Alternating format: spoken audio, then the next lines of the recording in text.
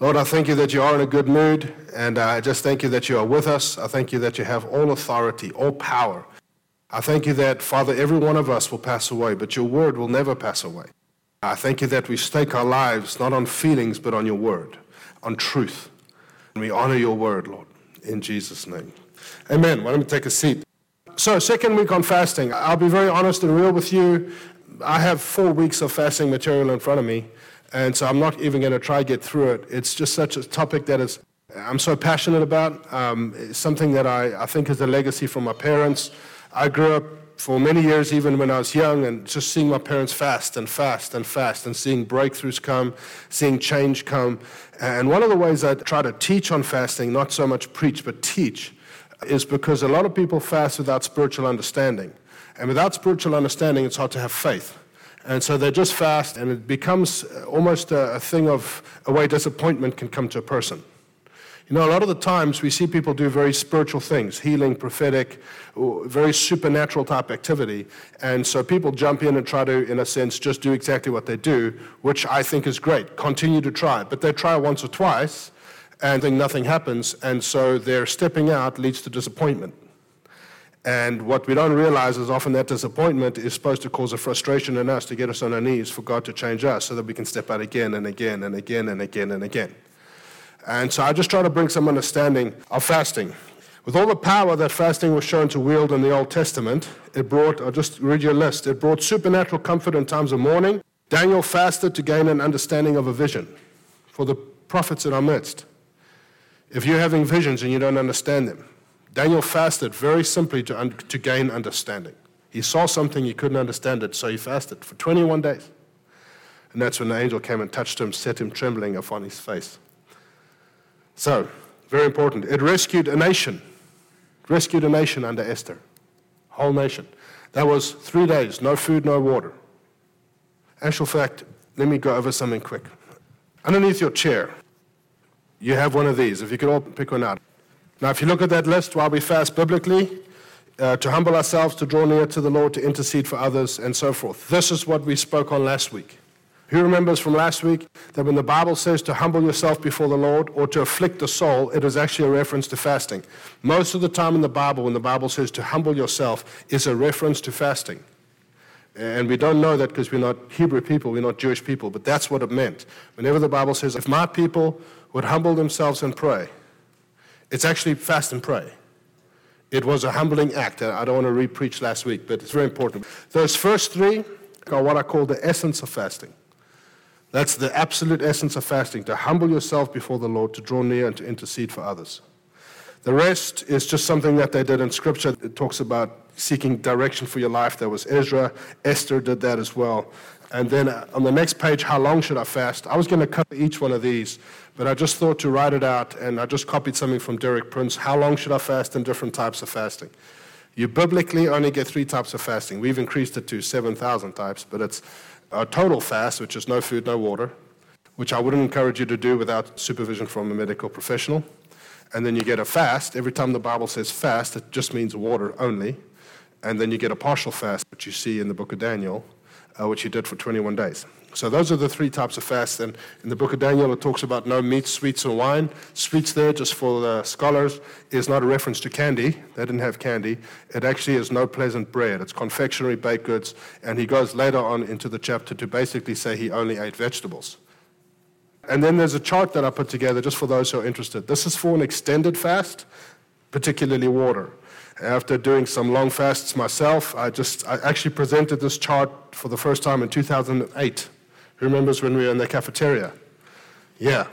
I just did a 10-day water fast, and I've done a few before that, and this chart is something that I just put together out of my own experience. So please take that home, read it, follow it, not because it's mine, some of it's not, but just follow it because it'll help you to start well, to start with a plan, and to start with faith, but with a plan. Amen? So we're on this list. The divinely protected Ezra, fasting in the Old Testament, divinely protected Ezra and the people on the way back to Jerusalem and gave them direction and protection. Fasting in the Old Testament was a part of atonement of sin unto righteousness. It was used in many practical, daily, and national circumstances and calamities. How much more, is my question, how much more will fasting be more powerful in Christ when you start at the end of the race a winner? Because they used to fast towards righteousness. We already have that. How much more? How much more than what they had in the Old Testament? Why is fasting so powerful? Why is fasting so powerful? I've got a bunch of reasons. I just want to give you two, very basically. Number one, we dethrone the enemy in the flesh. Let me explain it. If you could turn to Philippians 3:17. This, in a sense, has nothing to do with fasting, the scripture, but the principle is sound. Brethren, join in following my example, and note those who so walk, as you have us for a pattern. Imagine being able to say that.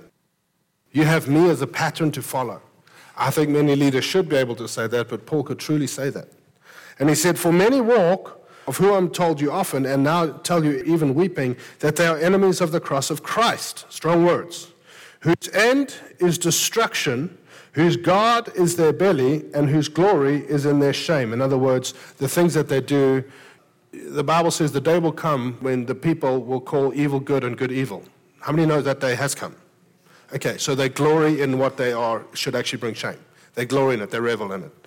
And it says, who set their mind on earthly things, for our citizenship is in heaven. So they set their mind on earthly things, but he's saying, actually, you're an eternal being. You will never pass away.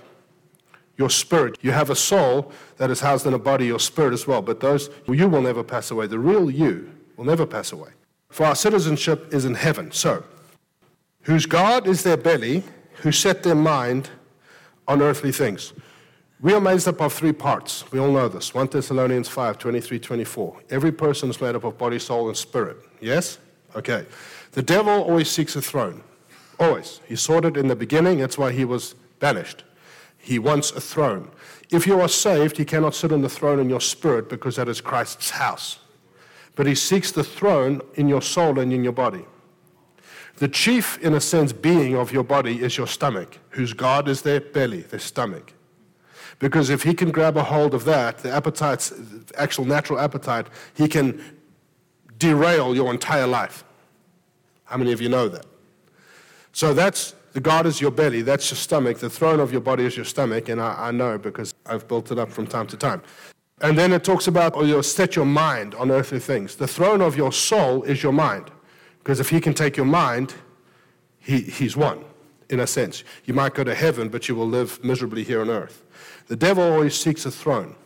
The devil constantly reaches out and seeks to sit on the thrones of our lives, which is to bring rulership to himself. Fasting is one of God's greatest tools to cast both us and the enemy off both thrones at the same time. It is the great assault on the flesh and the enemy. Fasting is to become intentional and take out the 50 caliber because the 22 just ain't cutting it. That's what fasting does. It deals with both at once so that the spirit can start to soar. Because your body, in a sense, has a part that wants to rule, and your soul has a part that wants to rule, but God says the spirit must rule. Fasting forces that issue. And we fall off the throne, the devil falls off, God begins to rule through your life. Another reason, and I'll just give you the scriptures just to run through it fast. How many of you know the story, Exodus 17, when Moses was lifting up his hands, Joshua is fighting the battle in the valley with the Amalekites? You know the story? And whenever he raised his hands, they would win. Whenever his hands dropped, they would lose. Okay. I believe if we understand some of that spiritual principle, it'll change the way you live your life in many areas. Let me say it like this. Physical obedience. Okay? Physical body. Physical obedience brings spiritual release. Try picture, Moses is doing this, friends. He's being obedient. It's not just to do anything physically, it's something physically that God's told you to do. Moses is just lifting his arms, little arms, lifting his arms. When he does this, heaven is employed, angels are in the battle, the power of the Spirit is in the battle, and they start to win it. So think about what's happening in the heavenly realm, in the unseen realm, because he's doing this. And something of heaven is into the Amalekites. Something of heaven is in that battle because he's doing something physical. And his arms start to drop, and they start to lose. So he gets Aaron and Ur. We know the story. Physical obedience brings spiritual spiritual release. Let's say it. Physical obedience brings spiritual release. And in the modern church, we've said, well, God knows my heart. We've internalized everything to intellect and feeling. I don't have to clap my hands and worship. God knows I want to. I don't have to raise my arms. God knows I love him. I don't have to kneel. Why should I have to bow down and kneel? God knows. Physical obedience brings spiritual release. Obedience, anything that isn't here or anything that he says to you personally. You know how many times he said to me personally when worship is not going well? And I can't say this because every time I kneel, then people think it's because I don't think it's going well. How many times worship is a struggle and the flesh rises up in me to try to make it better? And the Lord says, kneel. Just kneel. Do the opposite. It's just physical obedience brings supernatural, spiritual release. Name in the Syrian, go cleanse in the water, dip yourself 7 times. No. Why? And he argued. No. Eventually he did it. 1 time, still leprosy. 2 times, leprosy. 7th time, healed. Physical obedience, supernatural release. The supernatural release of the supernatural and the natural because you did something physical with your body. Yeah, that's basic scripture. Fasting is one of the greatest ways of physical obedience because it's in the Bible from Genesis to Revelation. Physical obedience, spiritual release. Very, very, very powerful tool. Very powerful tool. I'll say it again because I want you to go home saying it. Physical obedience, spiritual release. Okay, I think we get the point. Let's go to Luke chapter 5. The Pharisees come to Jesus, and they ask him why his disciples don't fast. Who of you know the story about the wine and the wineskin? When Jesus talks about you don't take a new patch, so you know that, and the wineskin? Then they said to him, why do the disciples of John fast often and make prayers, and likewise those of the Pharisees, but yours eat and drink? And he said to them, can you make the friends of the bridegroom fast while the bridegroom is with them? The days will come when the bridegroom will be taken away from them, and they will fast in those days. Which days are those? Now, okay, so I've heard some people say we don't have to fast anymore because Jesus accomplished victory for us and he fasted for us, therefore I don't fast. Well, that's just silly because Paul was very clear. He was in fastings often and he was post-cross. He said they will fast in those days, but then he spoke a parable to them. We know the parable. No one puts a piece from a new garment on an old one, otherwise the new makes a tear, and the old piece that was taken out of the new does not match the old. And no one puts new wine into old wineskins, or else the new wine will burst the old wineskins and be spilt, and the wineskins will be ruined. The greatest tragedy, I believe, of that scripture is where it says the wine will be spilt. The power of the Spirit will be wasted. That scripture, friends, we've used it in the context of leadership, rightly so. We've used it in the context of new wine and the power of the Spirit, rightly so. It's something that you see in scripture. But to be correct, it was an answer about fasting. And they said, why don't you fast like that? Because what had happened is they would fast often. The Pharisees would fast every Monday and Thursday. That's generally accepted theology. They would fast every Monday and Thursday. But they would disfigure their faces and stand on the street corners and not do Matthew 6. When you fast, go into your bedroom in his secret, put oil on your face, as Glenn and Tally so wonderfully shared. Fasting was the number one way to humble yourself before the Lord. Biblically. It had flipped so upside down that by the time it got to the Pharisees, that fasting had become a point of spiritual pride. It's crazy. So they would do it in front of others. Look at me, look how spiritual, look what I'm doing. Luke 18, Jesus tells a parable of a Pharisee who was doing that and a tax collector. And he uses this phrase, who left justified? The tax collector. So what happens is it flips upside down from what the true essence of fasting, to humble oneself, to draw near to the Lord, became this point of spiritual pride. So the Pharisees come and say, how come your disciples don't fast? And then he gives this parable about new and old wineskins, old and new garments. He's saying, oh, they will fast, but they certainly will not do it like you. That's actually what he's saying. He says they will not fast like those in the Old Testament. They will fast a different way. Very important. Why? We read this last week. Leviticus 16. It talks about the instituting of the Day of Atonement. Then there shall be a statute forever for you in the 7th month, on the 10th day of the month, you shall afflict your souls. What does that mean? Fasting. And do no work at all, whether a native of your own country or a stranger who dwells among you. Leviticus 23, verse 29. And it says a similar thing. For any person who is not afflicted in the soul, on that same day, he's talking about the Day of Atonement. Actually, go to Leviticus 23, verse 26. And the Lord spoke to Moses, saying, also the 10th day of the 7th month shall be the Day of Atonement. It shall be a holy convocation for you, and you shall afflict your souls. That's fasting. And offer an offering made by fire to the Lord. And you shall do no work on that same day, for it is the Day of Atonement, to make atonement from you before the Lord your God. Next verse. For any person who is not afflicted in the soul in the same day shall be cut off. So there was a law. The Day of Atonement you all fast. Acts 27, verse 29, calls the Day of Atonement the day of the fast. So afflicted of the soul and fast. We covered that last week. They were taught, you have to fast on the Day of Atonement, one day a year, where they would kill the scapegoat, put the sin of the people on the goat. We know the story. Why? It was to purchase righteousness, to purchase right standing with God. That's what it was for. It was for the forgiveness of sin. They would purchase righteousness. They had to do it. What started to take place is they started to lose the heart of it.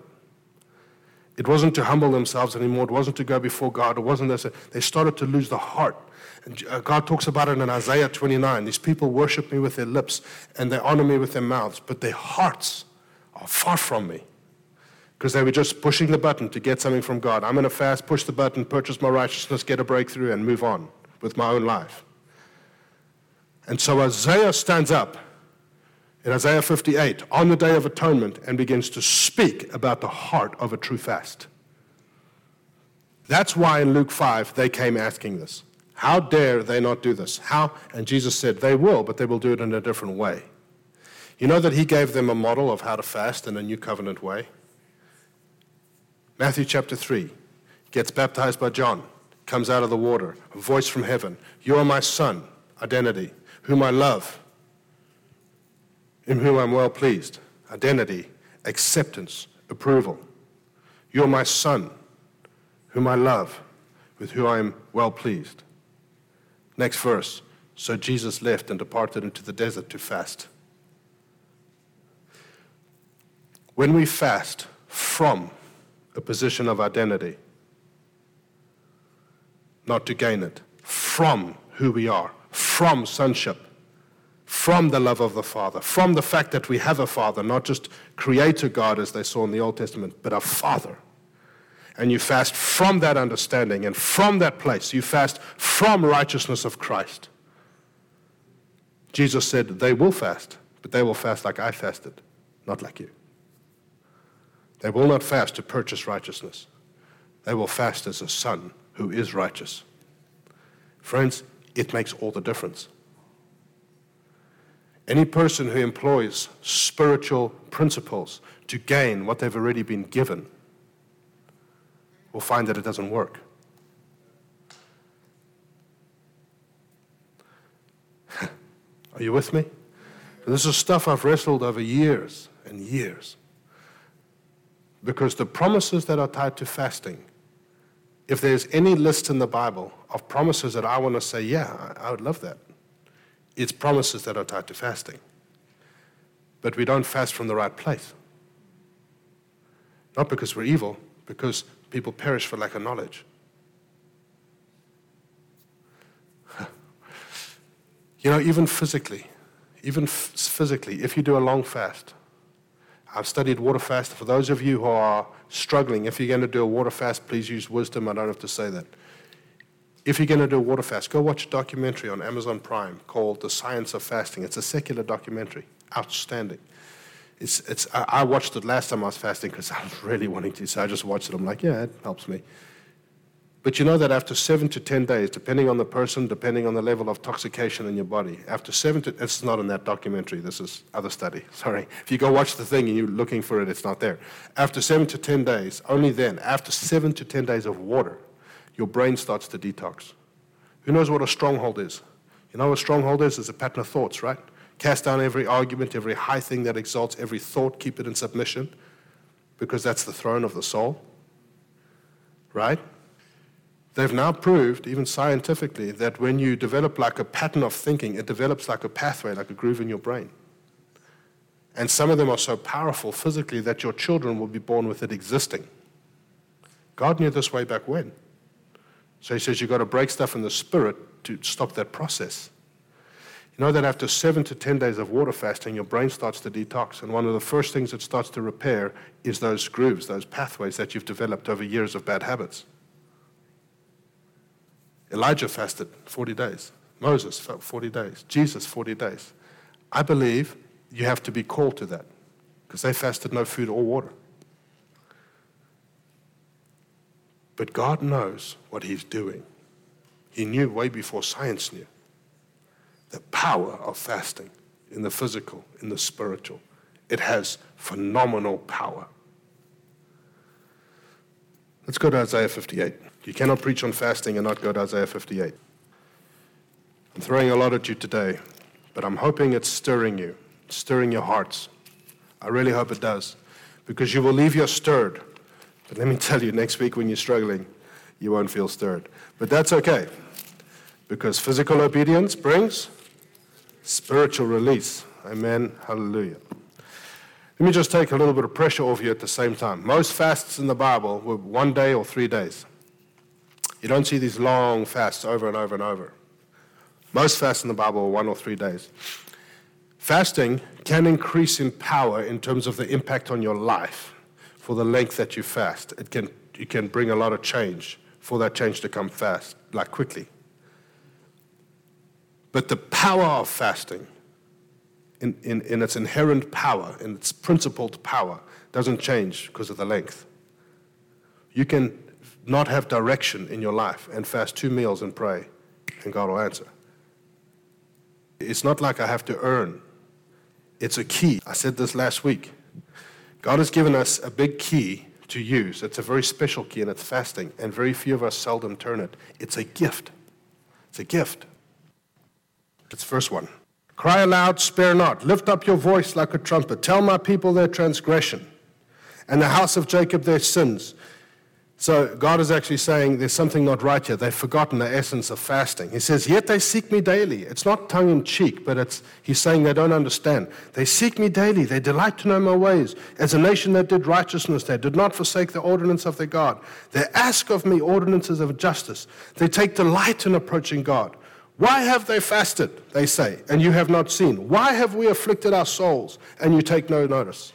Who's ever felt like that when they fasted? He was saying they do that. They were doing that because they had forgotten the heart behind it. The truth behind it was just push the button on the machine and get the result. So he says, in fact, the day of atonement, it's a day. In the day of your fast, you find pleasure. So what happens? They were supposed to, if you remember the Leviticus, they were supposed to do no work and fast and afflict their soul. So what had happened is the farmers and the businessmen, they were saying, well, we're going to do no work, but we're going to punish our laborers to do extra work to make up for what I don't do. It's called greed. In fact, in the day of your fast, you find pleasure and exploit your laborers. Indeed, you fast for strife and debate, to strike with the fist of wickedness. You will not fast as you do this day, but to make your voice heard on high. And I said last week, we don't fast to make God hear our plea. We fast because most of the change, fasting will affect change. It will affect change. But the change does not go to God. The change is in you. We change where we're standing. I heard a gentleman preach once. He said, if you do not understand what I'm saying, you're standing in the wrong place, move. And he was trying to prove a point that the truth is the truth. When we're not getting something, we move. Truth doesn't change. God never changes. He's the same yesterday, today, forever. He speaks. He's from the beginning of the book to the end of the book. His heart is to reach out, to communicate with man, to speak to man, to redeem man, to love man, to bless man, to uplift man from the beginning to the end. Fasting will affect change in you. Not because you're evil, but because we live in a world that is under the prince of the air. And we just have to constantly say, Lord, you. So, let's go to verse 6. Is this not the fast that I have chosen, to loose the bonds of wickedness, to undo heavy burdens, to let the oppressed go free, that you break every yoke? Friends, it's Luke 11 all over again. I go to a friend at midnight because a man has come to me. A man has knocked on my door, and I have nothing to set before him. So I go and ask my friend, and I knock on his door. Please give me something, because a friend has come to me at midnight, and I have nothing to set before him. Just quoting Luke 11. And he says, because of his persistence, he will give him whatever he needs. You know the parable? Fasting affects change here. Why do we fast? This is why we fast. Is this not the fast that I have chosen, to loose the bonds of wickedness? Fasting affects change, so I can be an answer. The Bible says, in the NIV, to loose the chains of injustice. You know, when you see a person who's so bound by the enemy, so what do Christians do? They point the finger. Look at what you're doing. You sin, you're this. Actually, they're doing their job. They're captive. Your job is to set them free. So we begin to fast and cry out, God, move on their behalf. Help them, change them. Send someone, if not me, someone. You begin to fast and you begin to cry aloud and you begin to pray so that chains will be broken, because it's illegal, because the payment's been made. All the years in our youth, I try to kind of dumb down as much as I can to reach the way they would understand. We saw chains broken year after year after year after year with tears and with adults. To break chains of wickedness is illegal. To loose bonds of wickedness, to undo heavy burdens. Any burden that is heavy is not from the Lord, because his yoke is easy and his burden is light. I've seen people with such heavy burdens. They carry things that are not from them. It's from their mother, their father. It's from words from a teacher. It's something. They carry stuff. It's from bitterness. They carry, and it will eventually affect you badly. Fasting breaks it. It says, to let the oppressed go free, that you break every yoke. What breaks the yoke? The anointing breaks the yoke. Isaiah chapter 10. Who is the anointing? Jesus Christ. Christ means anointed one. He breaks the yoke. Is it not to share your bread with the hungry? Friends, that's both practical. What about spiritual?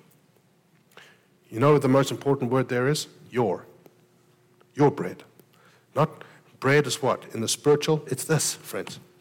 It's this, food, the word of God. To share your food, your revelation, your truth with the hungry. And it's also practical to literally feed people. But it says your bread. There's something in your life that has become a party that you break off a piece of your life and give it to someone else. That's why testimony is so powerful. Fasting will bring that opportunity right to your door. Like that.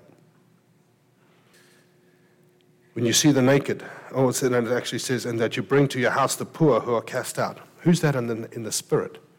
Are the unsaved, the cast out ones, the ones who have no home, the ones who are maybe saved but prodigal, the ones who are not coming home. They have no home.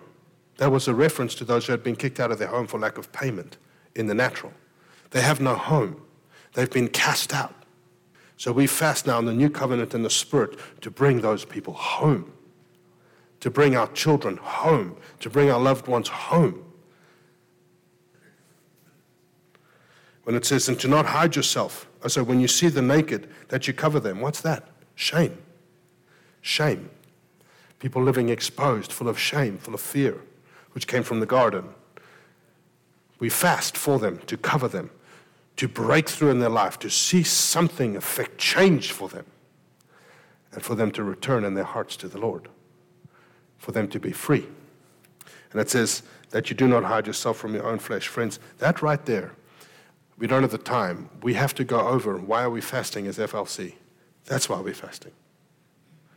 Last year we fasted for finances, facility, for all things that have to do with us because we were in a situation where we needed it. Biblically, you can fast for a national calamity. National, we can just say local church.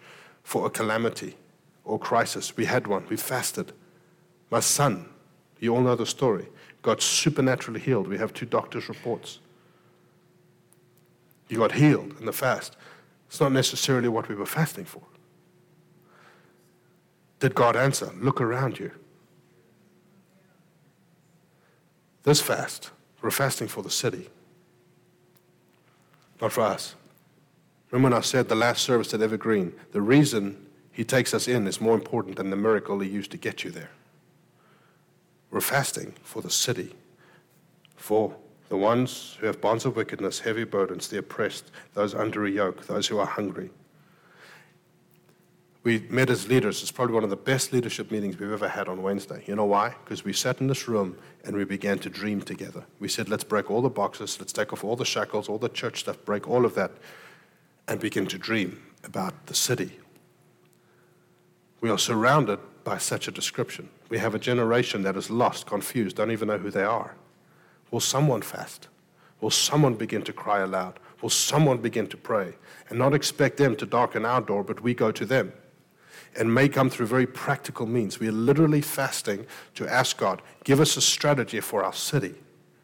Open the door. It might mean a person in the church is put in a very prominent place in the city. It might mean a door opens for a food thing. It might mean a door opens for some sort of practical ministry, because first the natural, then the spiritual.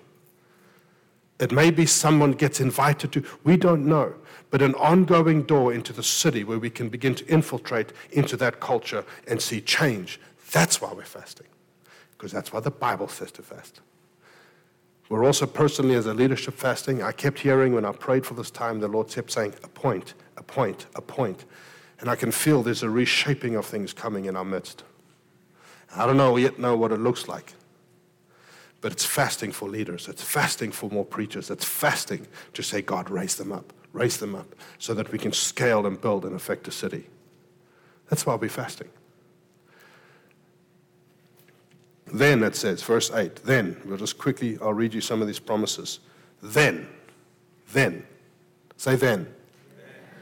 So why do you fast? True heart of fasting for others. That's the part of the essence of fasting, for the point of intercession, right? It says then it follows all these promises. Friends, these promises are just ridiculous. They're awesome. But you don't fast for the promises. You fast for them. The promises come to you. Then your light shall break forth like the morning or like the dawn. What's more? Again, very important word, your. What light is it talking about? Jesus Christ. I'll read your scripture. Then there is a light that shines in the darkness, but the darkness has not understood it, and that light is the life of men. That's Jesus. But then it says your light. Your light. Why? Because after the cross, friends, that light lives inside of you, but it gets trapped. Who knows that? It says, let your light so shine before men. It gets trapped. Friends, there's something about light, even in the science world. Light always dispels darkness. No one walks into a dark room and says, oh, who turned the darkness up? No. Say, who turned the lights up? Look at our city. Who turned the lights up? Where's the light? It's in you. Let your light so shine. So we fast to dethrone the soul, so that our light can so shine before men, so that salvation can come to our city. Hello? Am I making sense? Wonderful. It says, your healing shall spring forth speedily. That is all forms of healing. We have some people in our body right now who are severely ill. Friends, I just want you to know, you're not out of sight and out of mind. It pains me when I pray for people and I see nothing happen. Because I've had seasons in my life where I've seen everything I touch, God does, and it pains me. One of the reasons I'm fasting is I have a list of people who are ill in our body, life-threatening illness. There's like 4 of them, or maybe more. Friends, we take it seriously as a body. And we're going to fast for those people. We're going to fast for those people because that's what the Bible says. It says, your righteousness shall go before you. The glory of the Lord shall be your rear guard. So important. Glory and protection. What is the only place in your body that is exposed if you put on the armor of God? Your back. The glory of God is not the anointing on a man. The glory of God is the miraculous in the atmosphere. Everyone's sitting down and God is being God in the room. You want that protecting your back. Where miracles follow you, you don't strive for miracles. They follow you. Fasting. Then you shall call the Lord and he will answer. You shall cry and he will say, here I am. Who's ever prayed to a concrete sky? Everyone, right? You pray, it goes nowhere. You shall cry and he shall say, here I am. I'm right here. Not because he changes. Fasting, answered prayer. Fasting, intimacy. I'm going to encourage you. I'll read you one more verse. It says, then your light shall dawn in darkness. That's different to let your light shine. It says your darkness will be like noonday. Even your dark moments will still be like bright. What does that mean? You're beginning to carry a person. You're beginning to host a presence. You're beginning to carry something wherever you go. You're beginning to carry the person of the Holy Spirit. And you walk into Walmart, and you walk into Starbucks, and you walk into your office. You're beginning to host something. That doesn't come from a 3-day fast. I'm not trying to take your faith away. I'm just telling you the truth. That doesn't come from a 1, 2, 3, 4, 5-day fast. That comes from what Glenn and Tally are doing, not to exalt them. That comes from a lifestyle of fasting. And you begin to carry something. We are going to be fasting Monday to Friday. The leadership have been fasting, I don't know, for a couple of weeks already. Let me just say this. Please use wisdom. Please do not be legalistic. Please fast with liberty. I hope today put some faith in your hearts. Please fast for your own personal reasons too. Hey, if you're going to fast, double it up.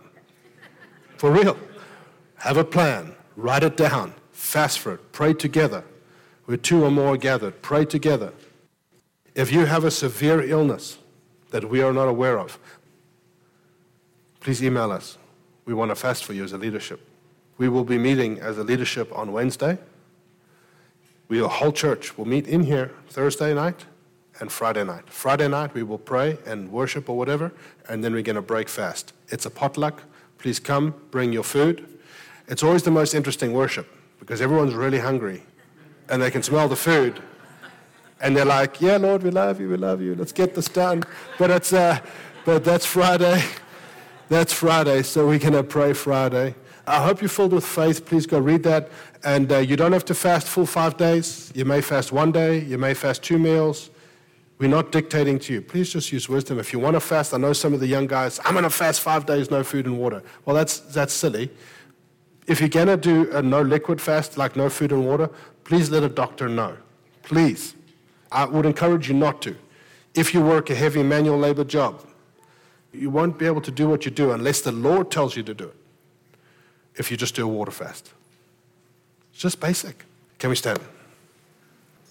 Next time we see you, we will be hungry. But our souls would have been dethroned. Amen?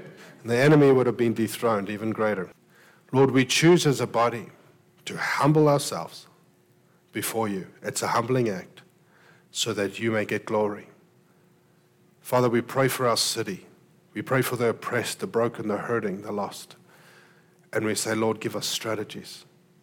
Give us strategies. Let your presence and your glory fill this house. We thank you. In Jesus' name, amen.